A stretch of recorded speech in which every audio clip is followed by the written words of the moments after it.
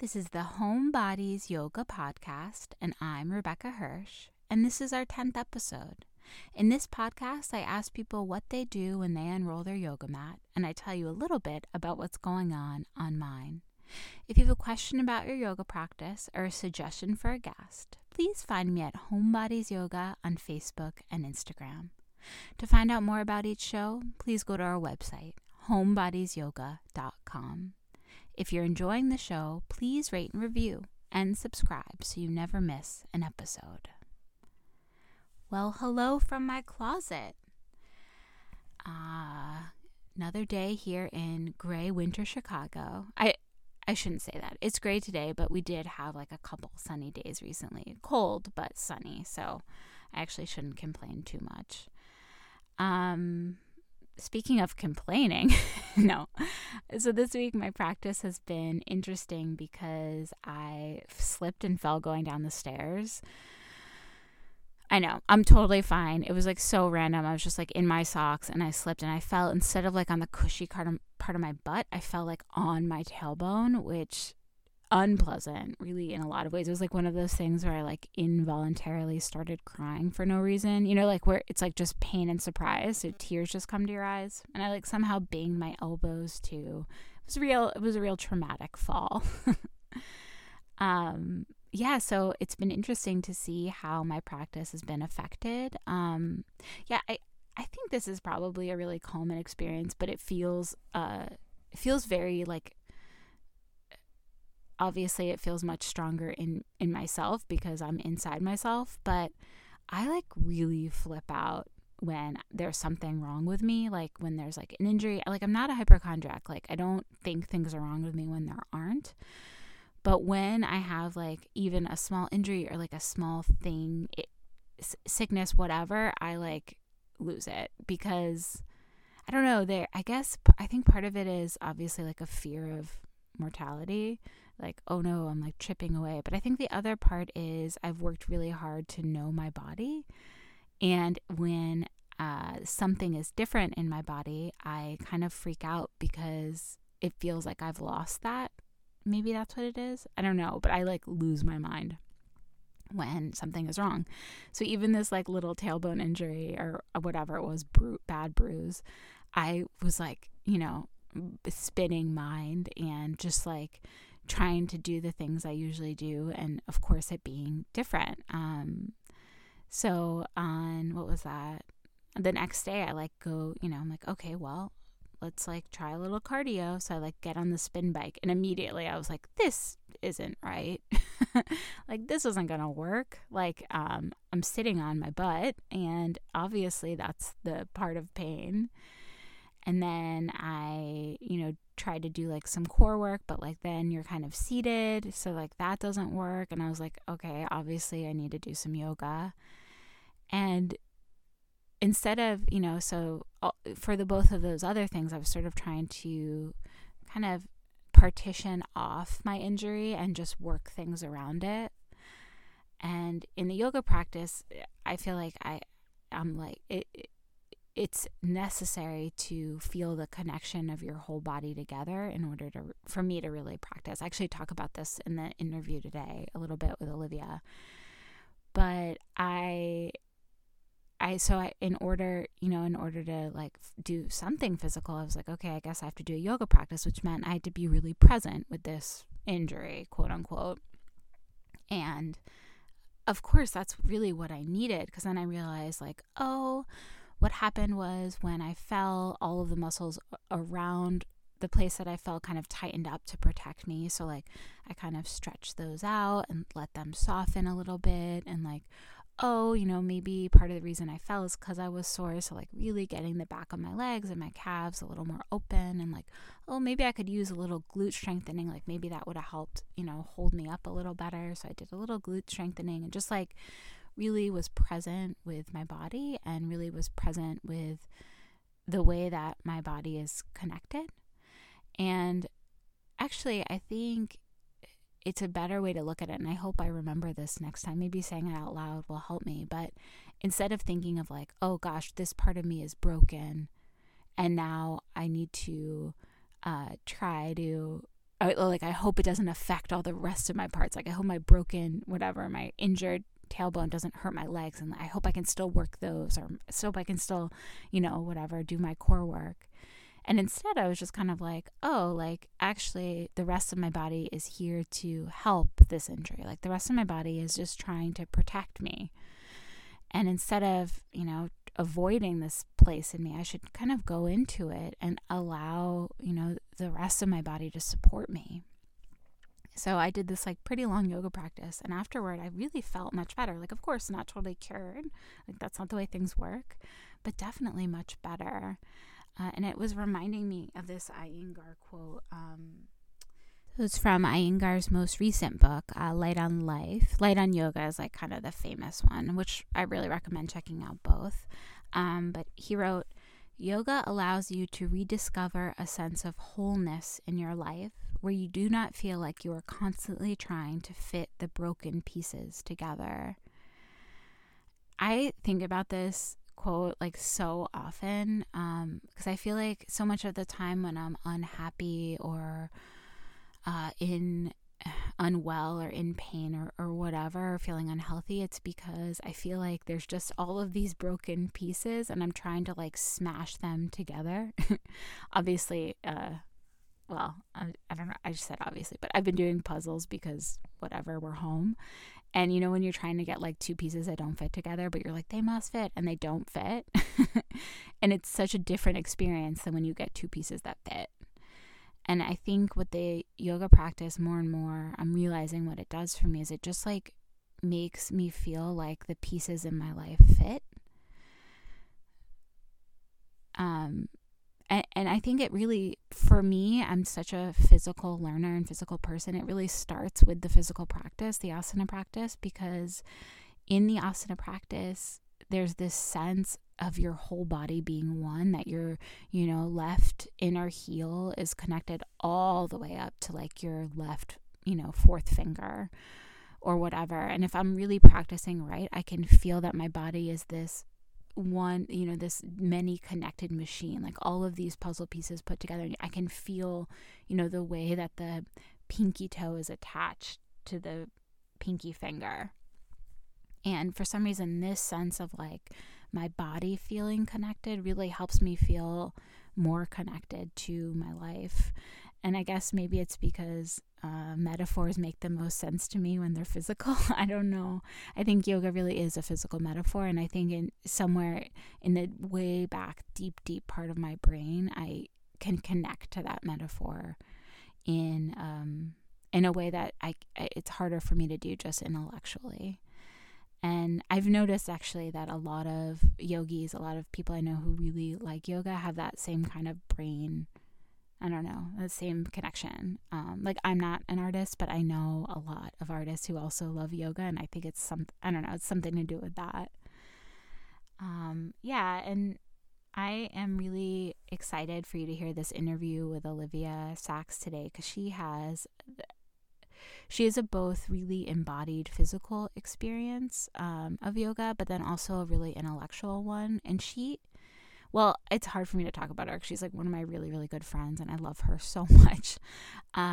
But she has this like almost childlike innocence about the yoga practice and curiosity, but also like really, really lots of critical thinking that somehow doesn't mar that innocence, and just wonder at the practice. So we really we really nerd out about the yoga practice, and you can just you can probably tell how much we both love chatting about it with each other. But I think it's really good to hear her perspective, because she is so, she just has this two sides thing where she's like has this wonder and innocence, and then also this like real critical view and really well thought out, honestly well researched perspective. So here is Olivia Sacks. Welcome, Olivia. Thanks so much for being here. Yeah, I'm so happy to be here. I'm really glad that we could do this. Same. So can you just tell our audience a little bit about what you're doing these days? In practice, in life, Oh, good question. Let's do in life first. Okay, so I am a surgical resident in Boston, which means that I am a doctor training to be a surgeon. And so I work all the time, uh, around 80 hours a week, or that's like supposed to be our hourly limit for the week is 80 hours. I often work 19 days at a time. Right now, there's about 100 COVID patients in our hospital. And I've actually been on a month of research, so I haven't been there for that, but I go back next week. So I actually imagine that I will not be a surgical resident when I go back, but I might be a COVID resident, which I have never done before, and which I imagine the yoga practice will help me with. Wait, okay, before we go into your practice, so they don't tell you until what you just show up one day and they're like, you'll be in COVID, like you won't know until you go, or Well, we got a weird email yesterday. That's funny you say that because we got a weird email that was like, we might have to pull you in to do COVID stuff because we think that we're going to have a peak at the end of January, but no one's being pulled in yet. So it was sort of like this get ready, buckle up kind of thing, but nothing has been told to us specifically. wow, really? They really leave you in the unknowing land. That's crazy. Yeah, I think partly they might not know because Yeah. it seems like at the capacity they're at right now, they're able to manage it with just the medicine residents. But if like more people get admitted with COVID, then they might be over capacity or something like that. So Yeah. Wow. Okay, so definitely need a yoga practice for a life like that. Can you tell us a little bit about what your practice is like? yeah, so my practice has changed a lot because I started surgical residency in June. And prior to that, I had like a 3 year long, pretty dedicated Ashtanga practice. And beyond the Ashtanga practice, I had like this very like, I kind of, the way I sort of describe it is that the Ashtanga practice was for my mind, but because it's such an intensely physical practice, I had this like whole other physical practice to support the Ashtanga practice that was like Pilates and like chin ups and all this stuff at the gym all the time. And so I just had a very organized, intense, long physical practice for many years. You And now cross it's very train for your different. yoga practice. Kind of like that's what I ended up having to do because I felt like the Ashtanga practice was so good for my mind. The 5 breaths per pose is just so grounding. And the doing the same thing every day is so grounding. But I started to get really, especially when I was just practicing primary series, I started to get really strong in my upper body and kind of tight in my traps. And I was just very top heavy. And I realized that was like partly because of the practice and all of the jump throughs. And so I sort of started to work on like a strength practice in my legs and had a back bend without pain, which I think is like something we should talk about more in yoga in general is like back bending without pain because a lot of people have pain when they back bend. Yeah, we do wheel like every class in like a big vinyasa class, like you might do wheel pretty much every time. And a lot of people I think have pain. So like I kind of started to like adjust my practices around yoga to accommodate the Ashtanga practice to be able to do it without pain.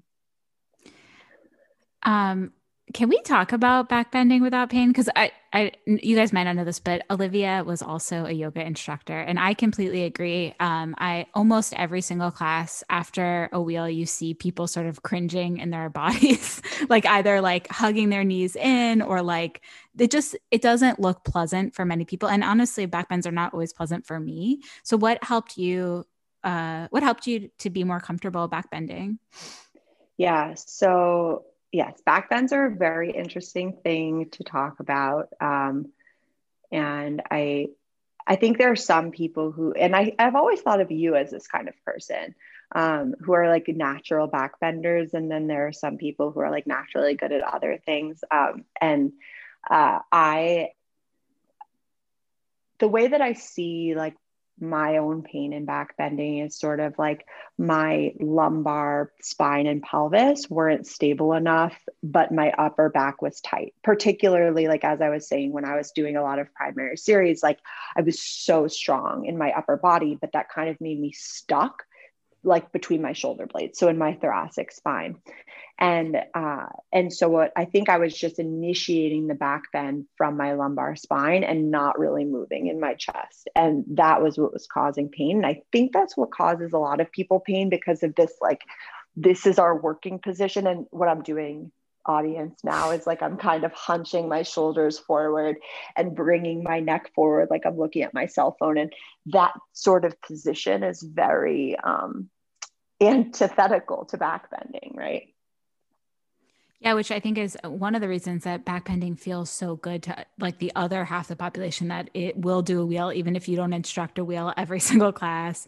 And it is important. But yeah, I think that makes a lot of sense. The It's interesting because the primary series, for those of you who don't know, the primary series in Ashtanga has a lot of chaturangas, a lot of vinyasas, but it's a lot of forward folds. So It's like really, all forward folds. yeah, Yeah. not that many opportunities to open your upper back during the primary series. In the second series, there are, I think, more, but the first series, not really.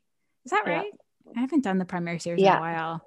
Yep. So the way, like, God, both, see, even though, and I'll talk about my practice, like my current practice in a bit, but even though my current practice is not like hardcore Ashtangi anymore, like I just still love the primary and second series so much. The primary series is like pretty much all forward folding, and it's a lot of strength building because you do vinyasas between each forward fold.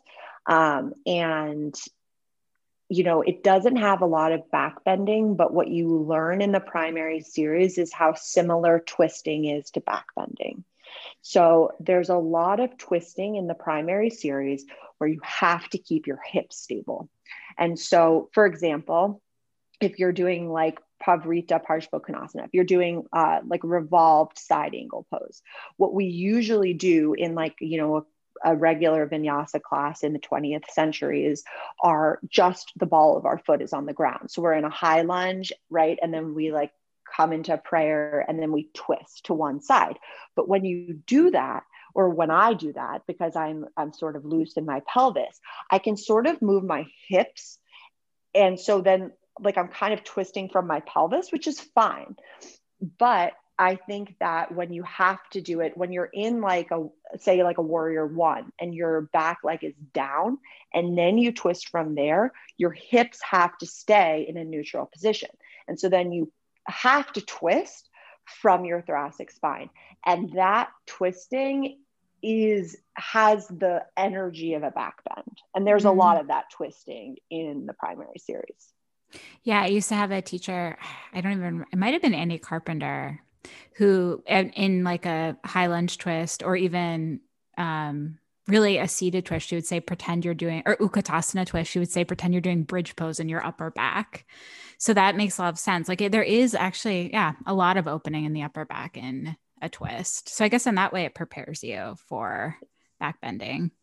Yeah. And so this actually leads me to something that I've been thinking about a lot lately, which is like, both of those twists are right. Like whether or not your back foot is down or up, like they are both right. And I've had this interesting experience now because so I'm not strong enough. So with my schedule, I cannot do the same physical practice that I was doing. And it's been really a hard and sad thing for me to have to let go of my physical practice, but that's also like part of yoga, right? Like my yoga is like a yoga in action now. Like I try to bring the same discipline and commitment that I brought to my Ashtanga practice, like to the hospital, because that's where my life is. My life isn't at home and it's not even really in my body right now. It's in my mind. And so like my practice is abbreviated at home and I'm just blatantly not as strong as I was. And so I've had to adjust my practice.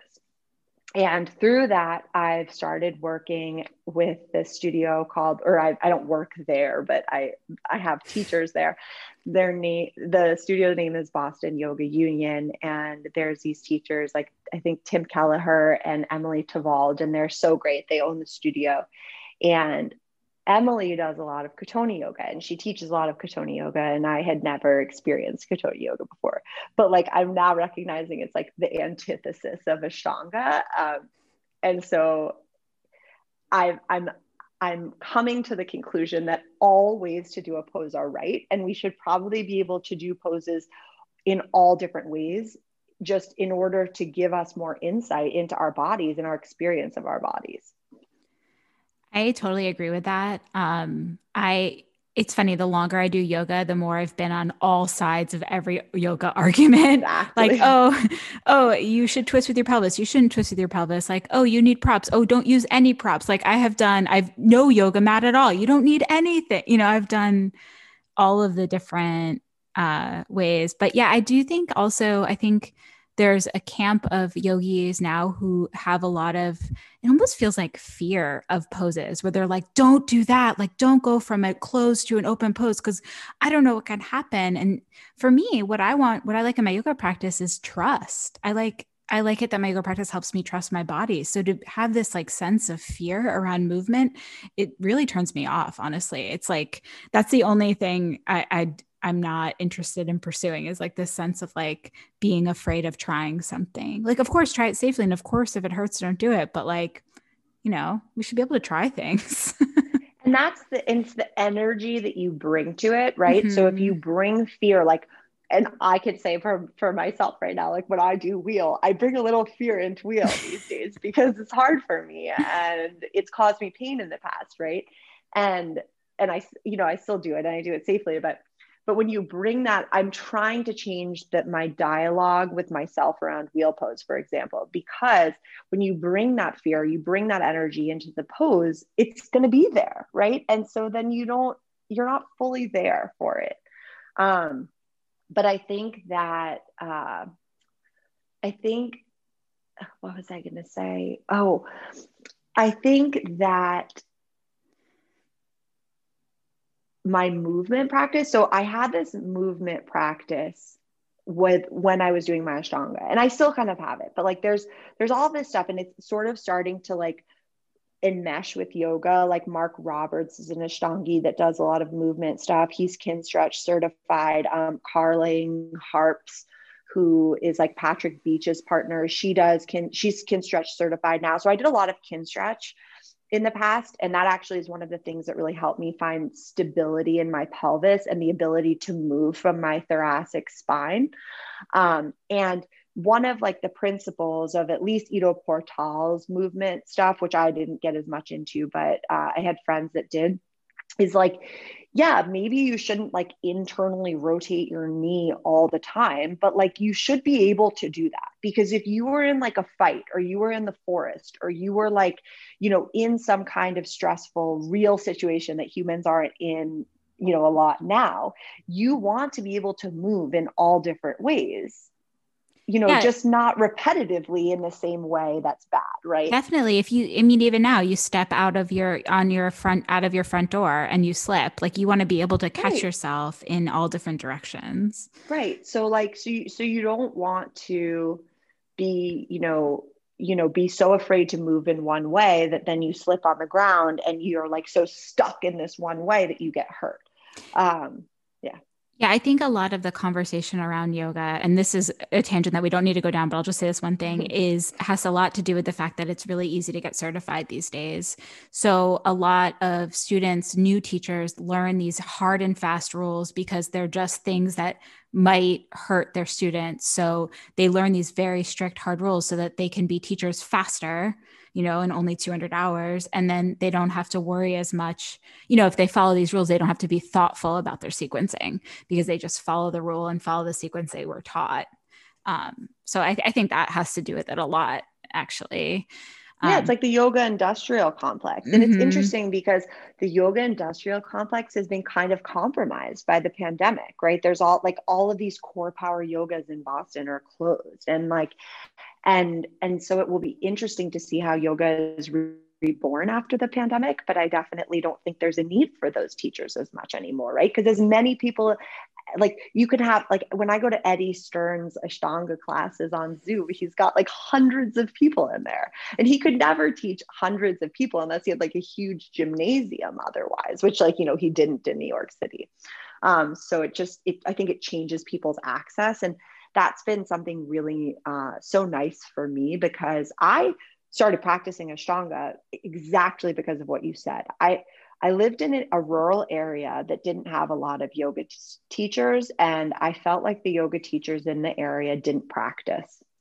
And I just couldn't take class from a person that I felt like didn't practice. And I could tell from their teaching. And so I needed sort of a home practice. And there was one teacher I met up there, Christina Tangretti. She still teaches up there, and she teaches on Zoom. She's like this like amazing handstand artist, can do anything, was like at the end of third series in Ashtanga, but Oh. she had this like 12-year Ashtanga practice. And I was like, how did you do this? Like, how do you have this disciplined home practice? This is before the pandemic. And it turns out there was happened to be like a level 2 certified Ashtanga teacher who had just had a baby who was in that rural area. And so we started practicing at Christina's house, and it was just 3 of us. Actually, was this woman named Mary. She was like this older woman that had this incredibly strong Ashtanga practice. It was me. I was a total beginner. And then it was Christina. And we only met like once every 2 weeks or so, because, our teacher, Stacy, she had a new baby. And so I developed this practice on my own. And really the reason why I did that was because of this lack of teachers. But then the pandemic, then in March, right? I started practicing with all of these people from all over the world. And every Wednesday, for example, in March, I would practice with this amazing teacher from the Ashtanga Center in Carlsbad. And she does this intro to second series class for Ashtanga that was amazing, because it wasn't only second series. It was all of the strength and flexibility you needed to get into second series. And so anyway, it's I had all these teachers from all over, even though I was in my rural area. So that's been a really fun part of the pandemic.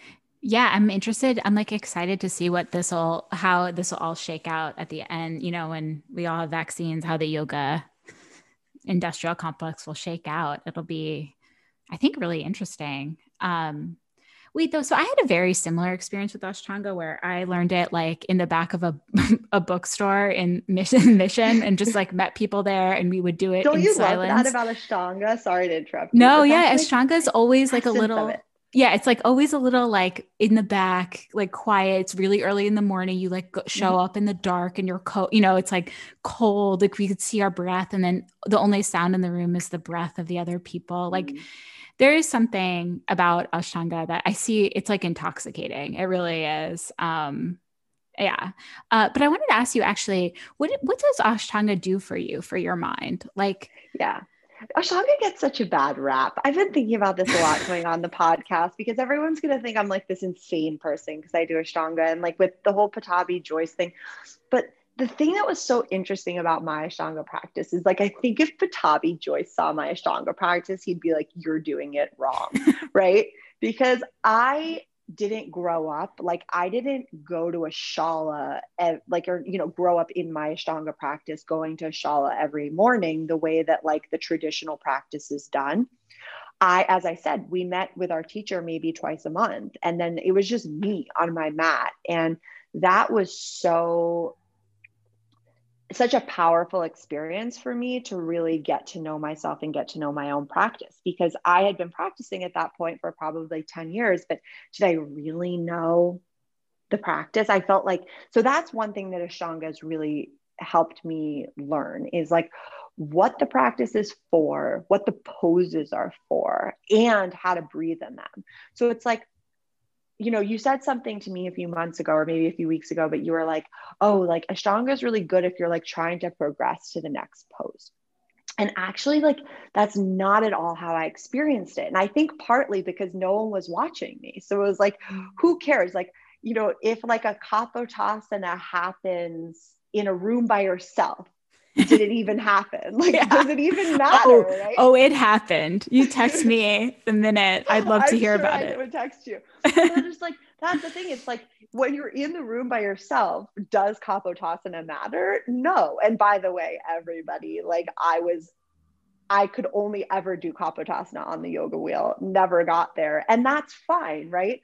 And and so I think that this idea of like needing the whole Ashtanga, like militaristic mentality of like progressing and needing to get better and do more and put your leg behind your head, I never really experienced. And for me, it was like, well, okay, there's so many things I could say about Ashtanga because I love it, but it's like you get better at the easy stuff and you get deeper in the easy stuff. Like, like revolved triangle becomes so nuanced when you do it every day for 3 years, right? That pose has so much intellectual texture for me because of how much I did it by myself. And it was like, well, if I move my pelvis this way, what will it feel like? If I, lock out my leg, what will it feel like? If I bend my knee, what will it feel like? You do these poses in every single way.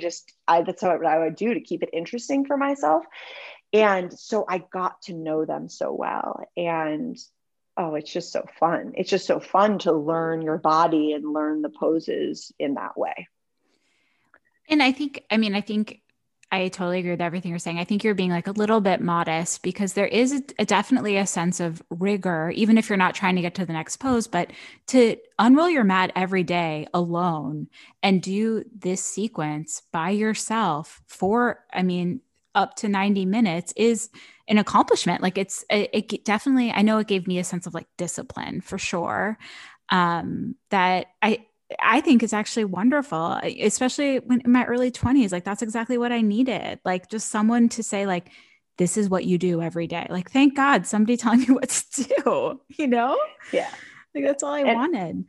I think for me, like it prepared me to be a surgical resident because you wake up early, you do it, like it is like very disciplined in this way. And like now I wake up really early and I like do all this hard stuff throughout the day. And, even like the practice of surgery, right? Like when you do a hernia repair, like with one surgeon, they do it the same way every single time.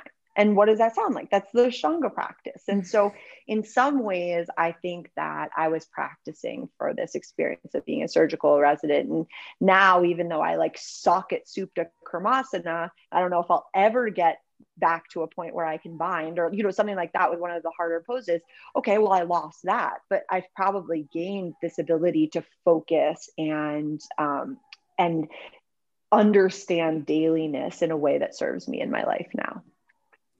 Oh, great. So that's actually a great lead in. So let's talk a little bit about how you've had to shift your practice or evolve your practice since you're working 80 hours a week. Yeah. And you insist on sleeping. So, I mean, I know I do. I love sleeping. At least 4 hours or something, I'm sure. There's like, you don't know what it's like to like sleep, to like value sleep until you've been me. It's amazing. Yeah, so basically I came to realize before I even started surgical residency that the amount of physical practice I was doing, I was not going to be able to sustain. And I had let it go. Like I had the experience in meditation of being like, you know what, like this can't be an attachment for you. Like you need to let this go. And right, because when yoga becomes an attachment and you're like, oh, I have to do this thing in order to feel good, then it's like, that's not the purpose of the practice. Right. And so I was sort of like, well, the practice should shift throughout my life, and it has. And so it needs to be able to grow with me into this new experience. And I just don't practice as much as I used to. And, it's a huge privilege to be able to practice as much as I used to. I think that most people not only don't have the time, but also don't have the bandwidth. And that's really what I'm experiencing is I'm short on time. I have like 2.5 or 3 hours before, between when I get home and when I go to bed. And, I'm waking up so early. It's hard to wake up earlier to practice. And so the question is like, when you're not meeting like your like Maslow's hierarchy of needs, right? Like if I like haven't had sleep and I haven't had food and like, I haven't self-soothed at all, like it's okay to not want to prioritize my yoga practice. Like I think those are important things too. And Definitely. so, yeah, I mean, it's like, You've got to eat and sleep. Like those are pretty bare bones. but that's like that's the majority of people in the world. And I think that, that's why like all, even all of this talk about like revolved triangle, it comes from such a profound place of privilege. And I recognize that. So anyway, when I'm working all the time, I can't practice all the time.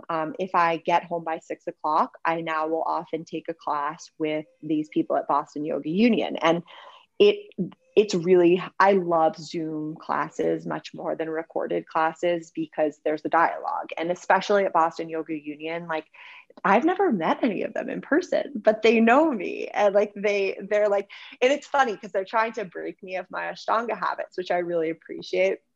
So it's like Emily's always like, bend your knees in downward facing dog. And in the beginning, I'm like, I don't want to do that. It feels so much better to have my knees straight because that's what I've been doing for 3 years. And I've slowly come to realize that like being able to do it both ways, like being able to get on my mat and do Ashtanga and like lock my legs out, and then being able to get on the mat and like bend my knees, that is probably a more healthy practice. And so, or like Tim, the other teacher, always tells me to like lengthen my stance, which is so hard. And it's like not ever what I did in the Ashtanga. And so they're breaking me of my habits, which I appreciate. So I do yoga with them. And one thing I've really appreciated about the Katonah yoga influence that Emily brings in is this idea of like stability, because I think that so when I started my research month this past month, I did Ashtanga, I did primary series, my half primary, my first day back, and like out of my clinical duties, and I really hurt my neck. Like I was going to pick my partner up in the car, and I like went to put the seatbelt on. I'm like, oh crap, like my neck really hurts, and so I kind of hurt, like I realized that my body couldn't sustain the Ashtanga practice anymore. Anyway, I've been talking for a long time. Do you want to ask me a question? Oh, no. No, that I know it's hard when you're good friends to do this because you're like, I feel, but this is the whole point. You talk, I listen. But yeah, so I was like not strong. I knew at that moment, I'm like, okay, Olivia, you are not strong enough to like do, I think it was like to do Marichyasana D and like you're like, 30 breaths of headstand anymore. Like you need to build up to that. And so Emily at Boston Yoga Union is always emphasizing stability, particularly pelvic stability and like leg stability. And that's always what I'm lacking. And that's always what causes my back pain. And so it's really helpful to practice with them and sort of take those basic principles and build strength, honestly, because that's what I need. If I want to be able to like do my Ashtanga practice, which lately has been feeling so great, I need to work for it, essentially, sort of like what I was doing before. And she teaches a chairs class once a week, and I love it because it doesn't matter if I haven't practiced in 1 week. I can go to this chairs class, and the chair helps put me in a position where I do the pose correctly, or like I find the sensation in the body that I want to find, and I find the alignment that I want to find using the chair. And I might not have been able to find that otherwise because I'm weak, Oh, so in that way, it sounds like Katonah yoga makes the feeling of Ashtanga more accessible. yeah, and it helps it's like my entry point back into my body. And I'm like, okay, I remember how this feels now. I remember how, like, keeping my pelvis level in a high lunge feels now. And then you can take those lessons outside of it. And I also just appreciate a type of yoga that is feels so fundamentally centered around self-care, and so fundamentally centered around, like, yeah, it's a caring practice. And I really need that, where Ashtanga can be really sort of, people like to say that it's the opposite of a caring practice, which I personally never found. But again, I practice by myself. So like Pattabhi Jois wouldn't like my Ashtanga probably, but it's really nice to like do a chairs class and feel like you don't have to ever get stronger or more flexible than you are at that given moment. It just feels good to be in your body for that hour, basically. That sounds great. Yeah, I remember I was pregnant in an Ashtanga class and they don't do prenatal yoga. And I had 2 blocks and the teacher came over and took them away. She's like, you don't need these. I was like, "Oh." Yeah.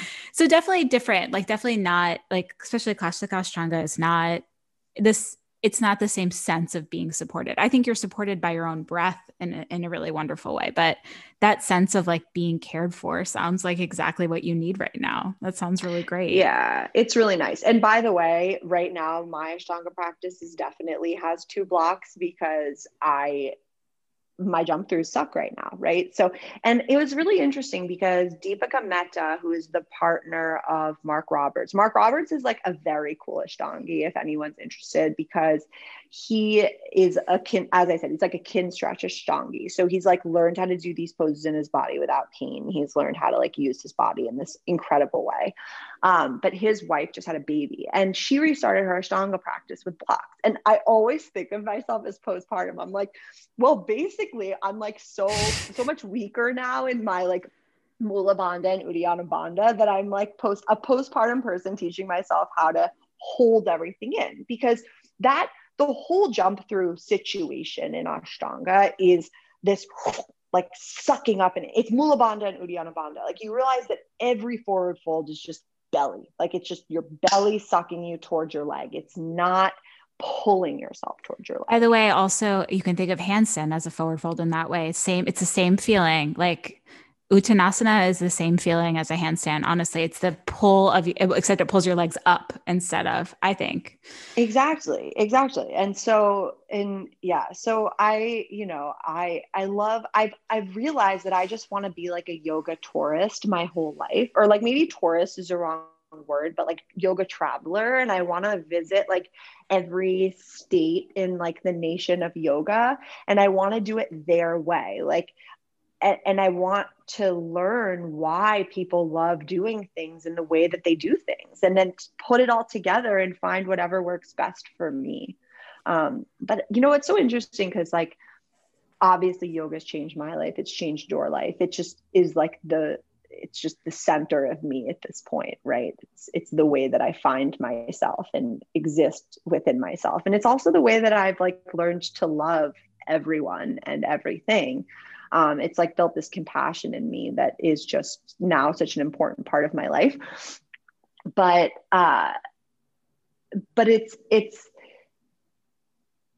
it's funny to think that something as simple as like using a chair, right? Like using a chair when you do yoga, like builds compassion in your life. Like, how does that work? I think honestly, our bodies are I think when someone is telling us what to do with our bodies, it's a very emotional state. I do. Yeah. Like, I think it's vulnerable too. And when somebody says it the right way or uses the right prop or feel supported, it absolutely can be life-changing. When I was mentoring, I would be like, be careful the words you use, because people listen so much harder when it has to do with their bodies, because we have so much shit around our bodies, like, and it's what we travel in and it's everything, I don't know. It is everything. It's like, it is what we travel in. I think it's just like such a nice thing to be able to feel it and exist inside of it. And I've really like come to appreciate that so much because I do it less now. Yeah.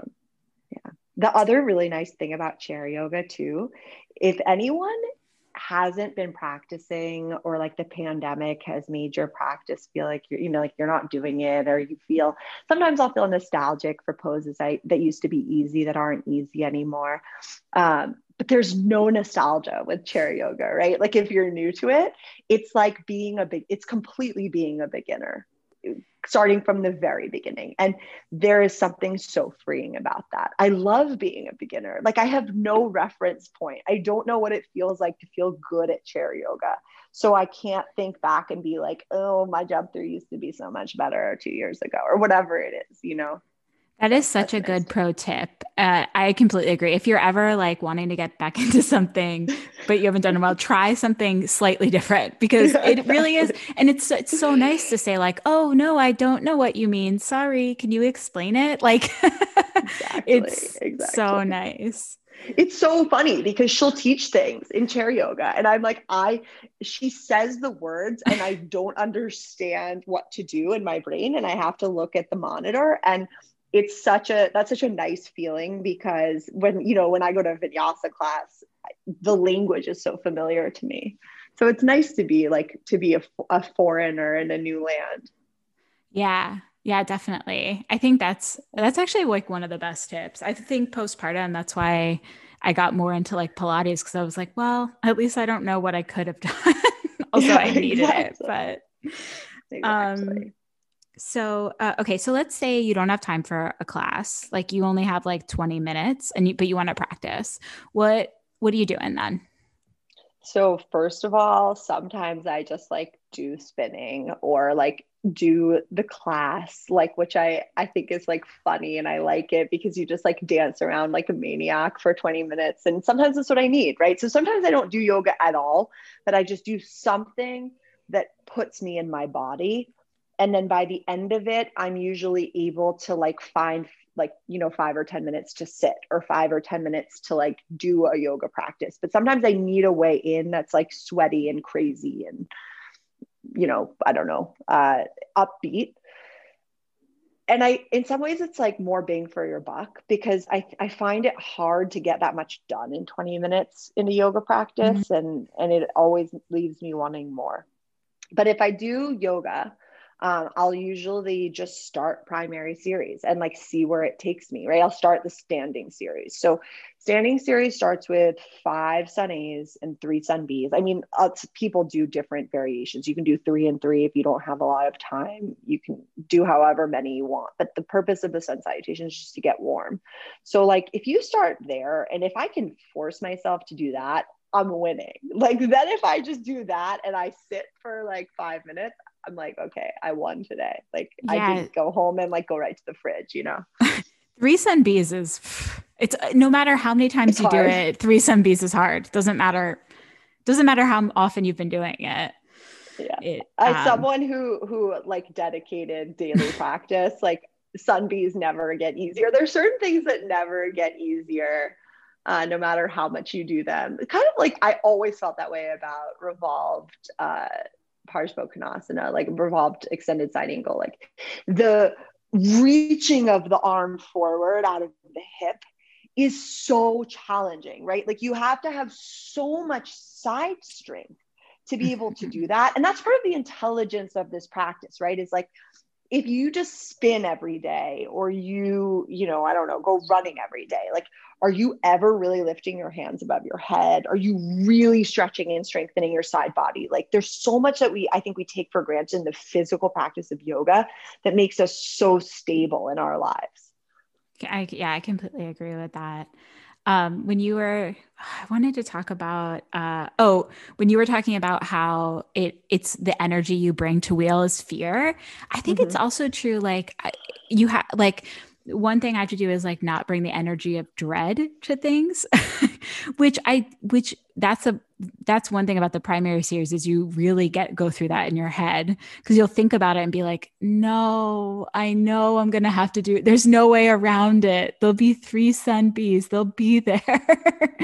No, they're definitely going to be revolved like and I think it was really good for you to just sort of, I think what yoga did for me is like build up a tolerance to knowing something uncomfortable is about to happen or being uncomfortable for a few minutes. Because now, honestly, there are poses I find unpleasant, but there's no pose where I'm like, I hate it. I won't do it, really. Like, like I feel like you just kind Yeah. of get used to it. Yeah, so this is a very, that is a topic that I love to talk about because I taught yoga to the medical students at my medical school for 4 years. And they probably hate me because my primary message to them, I would always try to make them feel uncomfortable. Like basically the purpose of the class was like to force them to be uncomfortable and then to be in that discomfort, because doing medical school is really hard. Being a doctor is really hard. And so if you can't tolerate discomfort, then you are not going to be able to like cope in your own environment, essentially in the environment that you've chosen. I think a lot of people sort of choose medicine when they're young and they don't have as much like life experience. And so those people really need to figure out how to handle, both feelings of pleasure and feelings of aversion. And that's one of the lessons that the yoga practice teaches us, right? And so, yeah, I made them deal with a lot of aversion, and then I would let them like have their pigeon pose, which is always like I feel like everyone's like pleasure center in a hot sweaty class. It's like, Yeah, oh, when you pigeon. when you feel guilty about Yeah, teaching something, you're exactly. like, okay, sorry. Yeah. Yeah, I remember when I was doing a lot of Ashtanga, thinking when something was uncomfortable, like a conversation, I'd be like, okay, just 5 breaths. Like, okay, Yeah. here's your 3 breaths. I mean, if you can make yourself practice, it doesn't matter whether it's Ashtanga or a sitting practice, right? Like Jason Bowman I am like so grateful to call him one of my teachers. And, like thinking about him sitting still for like 2 hours a day is probably harder than Ashtanga, right? So whatever it is that you do, doing it every day is the hardest part. But I think that the great thing, so at the same time, the great thing about doing something every day is that it gets easier. Mm-hmm. So right now, and I've done Ashtanga every day this week because I'm finally strong enough after 3 weeks to do it. And, it's like, if I can get to Marichyasana D, which is about half primary, if I can get there without a lot of resistance for myself, I'm like, yes, like this is a great day. Like, how did I get here already? Right. So there's some days when it's so easy, like even if like not stepping on your mat, like it might still be hard, but once you're there, things go quickly. And then some days like today, well, partly because like the world is on fire, I could barely get to Marichyasana D, right? And that's like one thing I love about Eddie Stern's teaching is like a lot of times when he teaches like this, first of all, half primary, half intermediate. And this is a little like too Ashtanga nerdy and I won't get too into it, but like intermediate is second series is like back bends and then first series forward bends. So it's so nice to do half and half because it's like the perfectly balanced practice. But he teaches that. And when he teaches it, he doesn't have you do vinyasas in between sides. So like you'll do like Janu Sirsasana A on, on your right and then on your left. And then you do the jump through and then you go to Janu B. And it's similar to what my teacher, when I used to practice up in New Hampshire, used to say. She'd be like, sometimes you just want to like skip Janu Sirsasana B and C because you want to save energy for like your other parts of your practice. And she was like, okay with that. And so there's like ways to, in those days when getting to Marichyasana D feels absolutely impossible to me, like there are ways to make it possible. And I'm like not so militant with myself that I think it's like a failure to skip Janu Sirsasana B. Although, let me tell you, Janu Sirsasana B is one of those poses that I could talk about for an hour because it's like the best way to lengthen from your sitting bones, like Oh my gosh. to your lower back. My favorite, hands down, all of them. I love I love them all, like all of my children. I do. They're wonderful shapes, like in so many Yeah. different ways, like a twist, a forward fold. It's a little bit of core work. It stretches your hamstrings. There's literally, you can't There's ask for anything everything. else from a pose. But yeah, oh my gosh, I forgot about having to go jump through and come back every side. It's But how like exhausting. compassionate is Eddie Stern to like Yeah. evolve the Ashtanga practice, which is like typically so militaristic, to be like, why are you doing this? Like, like you don't need, if you don't feel the need to do it, don't do it. Yeah. And that's just such a nice thing. Yeah. Bring a little, It's, yeah, yeah, a sorry. little leeway. It's just a little leeway. Like I feel like we all just need to be more compassionate with ourselves in general, and also come into things with a little bit more of a sense of humor. Like who, like literally the world seems to be, the democracy seems to be falling today. Like just for people's reference, like today is the day that all those people stormed the Capitol while they were trying to confirm Joe Biden. It's like when the world is that crazy, whether or not I do Janu Sirsasana B and C just seems completely irrelevant, right? In the Yeah. scheme of things. Like good for me for like being able to be here and do yoga at all. Definitely. Yeah. And it's, it's also your practice and your way of like dealing with the world when you are done practicing. So if that doesn't involve doing, another vinyasa, then don't do it. Yeah, exactly. So what I do a lot of the time now when I'm practicing is, so I do like half primary, and then I do like the first poses of second series super quick. Part of it is to like prepare myself for wheel pose, because when you've done all of this forward folding, I find it really hard to then just like turn myself inside out. And so like the beginning of second series is like you'll do Shalabhasana, you do Bekasana, and you do Dandrasana. And then you do this like Dandrasana variation that's so hard on your legs. And then you do Ustrasana. And then you can like practice. I feel like I'm using a lot of Sanskrit. It's basically all the back bending poses. So it's like the like upward facing bow, but when you're stretched out, I don't even know what that is in It's English. like just like belly back bends, Yeah, it's bow like the belly back pose, bend. shalabhasana. Yeah, shalabhasana, no one ever uses the English. I Yeah, I think feel like, it's all the yeah. back bends. It's the one on your knees, the one on your belly. Yeah, Right. so I just do, but I don't really do vinyasas between them. I'll do like an upward facing dog, maybe go to child's pose, and then like just do the next one. And I don't always do all of them, but I do some variation of them. And so I've kind of like adapted the Ashtanga practice to like fit my needs now. And like that might not be forever. And it's definitely not traditional. But I think that a lot of people are breaking from like the staunch tradition in Ashtanga right now. And also, by the way, I was never like the Shala Ashtangi. So like if I like cheat or whatever it is, like it doesn't really matter to me. And it feels really good. So I Yeah. definitely skip a lot of vinyasas. Luckily, there's no like blue ribbons for yoga. So like you can just do what you want because no one is going Yeah, to like like, that's there's the no thing, right? trophy. It's just like that's when you have as little free time as I have, like I have to enjoy that, right? I have to enjoy that experience, because if I am not enjoying it, what the hell am I doing with my free hour, right? Right. For So, sure. For sure. Yeah, I I just want to talk to you about this, whatever. I don't even know if it's interesting, but my teacher right now, Sarah Strother, she doesn't really teach up dog. She only teaches like big cobras. And I have to say, I love it. I feel like I get so much more opening and I use my legs more actually. I don't know. I'm like really and use your arms more. I do yeah. find it harder because when your arms are a little bit bent, you get this like tricep engagement that's really nice.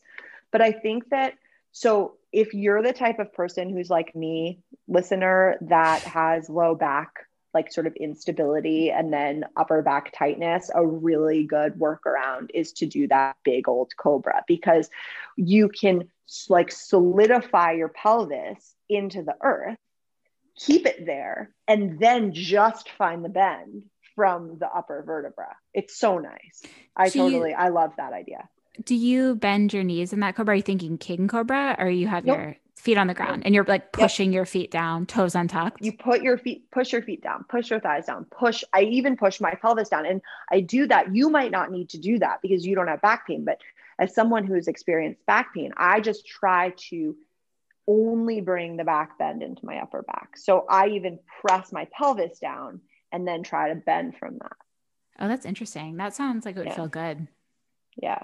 So that's a really nice. And the other thing, so one thing that my teacher is like really into right now with me is like always this bent knee stuff. And when we're doing the chair, so when you do like the chair yoga, and I think in Katonah in general, she'll be like, nothing is too precious. Like, don't be too precious about it. So like she'll do this thing where you go from like tuck toed up dog to down dog, but the down, you always have your knees bent in the down dog, which is like, you know, rubbing my tummy and patting my head because it doesn't feel like natural yet. But what I've realized from that is like, if you do have lower back stuff, it's really nice when you're coming back from upward facing dog or from cobra to downward dog, roll over your knees or bend your knees, because a lot of, I think what I take into my back is just like a lack of belly strength. So I like use my back to bring myself from upward facing dog to downward facing dog. And if you roll over the knees or you bend the knees, it forces you out of your lower back. You can't possibly use your lower back. You're using your quads and your glutes, which is what I should be using. So that's a very intelligent, nice tip too. And I love that because it always feels really like animalistic. I feel like very like Right. it's kind of nice. Yeah. And like, it's just nice to move your body in a different way. Like, why do we have to do the vinyasa the same way every time? It's so silly, right? Like, these are the things that start to feel silly when the world gets really serious, right? Like when you're taking care of COVID patients, you're like, why does chaturanga matter in the scheme of things, right? Like it only matters if it feels good to me or if it works for me in some way, but otherwise it's irrelevant, right? The shapes themselves are meant to teach you something about yourself and teach you something about your body. And I don't think we should just avoid the things that make us uncomfortable.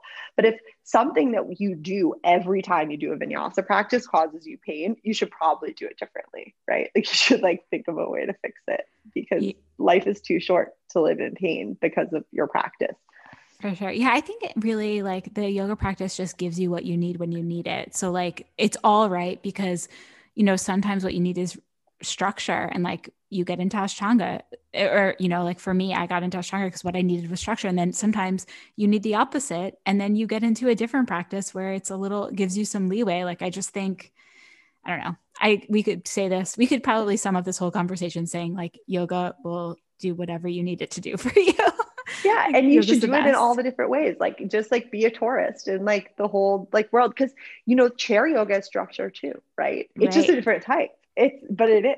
And so, and I think that in choosing it, like, I just feel so grateful to be in Boston, and actually it wouldn't matter because their classes are on Zoom, but like, I feel really grateful that I found this studio in Boston because the teachers practice, and they are more advanced than me for sure, and they have so many interesting things to say, and if I like want to nerd out about something, then they let me, and it's so great and it's so nice. Ashtanga was such a nice way for me to keep my practice when I was alone, but having a yoga community again feels so good. It's so nice. That's great. I could literally, I mean, I know we both know I could talk forever. We could talk forever, but we should probably get going. Yeah. I don't want to take any everyone like already turned off their podcast. I mean, they're like, what are they talking about? I would be on the edge of my seat, but whatever. This podcast is for me, okay? It's for us. It's fine. Exactly. And like crazy people like us. Yeah. So if you're still here, we see you. Thank you. Yes. Yes. Well, thank you so much, Olivia. I don't really feel like there's any way for people to keep in touch with you because you're not a yoga teacher. So we'll just say, thank you so much for being. Yeah, can I say one thing? Yeah. I will plug Boston Yoga Union because I just feel like studios are suffering so much right now. And if you're looking for like a Katonah yoga practice or a chairs practice or even like really great flows, like Tim does really great flows, and he'll sometimes like pull out these like poses from like the back of Light on Yoga. And it's so fun. Yeah, he's so inspired, and a lot of the teachers there are really inspired. So I will plug them because I really want them to survive and thrive. And I honor all of those, like, you know, yogi owned businesses that are suffering right now. For sure. Okay. We'll definitely put that in the show notes, and I'll definitely be checking out a class. So yeah, you should. Yeah. Chairs tomorrow at 2:00. I'll see you. Okay. You can use your dining room chair. You don't need a fancy one. She adapts it. That's good to know. So it doesn't need the hole in the back. No, I mean, you can, if you have one, great, but she'll do a class where you can use anything. Oh, that's very good to know. So chairs Yeah. yoga tomorrow, 2:00. See everyone there. Thank Yeah, you so see you much, there. Olivia. Bye. Bye. Well, if you made it this far through Olivia and I's detailed conversation about the asana practice, then you must really like yoga. Yeah, I was just remembering the way that Olivia and I got to be friends as we went to the same yoga studio. I taught there, and she did teacher training there, and blah blah. And I just remember her one day being like, "We're gonna be friends," and just like that was it. And I'm so glad she did that. It goes to show like she just has like a lot of good instincts, and she is brave enough to follow them. The sutra today seems depressing, but I promise you it's not. So just like stay with me. We've gone this far. Like stay with me. It's Yoga Sutra 215, which says, change longing habits and the activity of the gunas. Gunas are like the activities of nature. So change longing habits and the activities of the gunas can all cause us suffering. In fact, even the wise suffer, for suffering is everywhere. And I'll tell you why I love this sutra. Because I think so much I will compound my suffering with more suffering, because when I suffer, when something happens, when I fall on my tailbone, or when, something doesn't go the way that I'd hoped, instead of saying like, oh, this is, this is unfortunate, like I am in pain, or I am, I'm in emotional pain or physical pain or whatever, I instead say, I shouldn't have done this. You like look back at the should haves, like I shouldn't have done this. I could have done that. And, I'm suffering and it's because of this, or it's because of that. Or, you blame people like, oh, I'm suffering because you hurt my feelings and you did this. And what that does is just makes you suffer more. Whereas if you could just say like, wow, there is some suffering here. Like, here I am. Like, I am, I keep coming back, my tailbone is hurting, or like, oh, I am really upset that relationship didn't work out, or like, oh, I am so, hurt that I didn't get this thing for my, work that I really wanted. And of course it's good to like think about, sort of what happened in the situation. But to continually punish yourself or punish those around you because of suffering isn't helpful at all. And I know that because I do it all the time. It doesn't help anything. So a lot of the time when something happens, I think this to myself, like, oh, even the wise suffer. Like, suffering is a part of life, and like it's not that you've done, not necessarily that you or someone else has done something wrong. Like, this is just an experience that humans have. They suffer. And here we are in this moment, whatever it is, suffering. And it doesn't mean you don't do anything to correct it. If somebody is stepping on your foot, you can push them off your foot, obviously.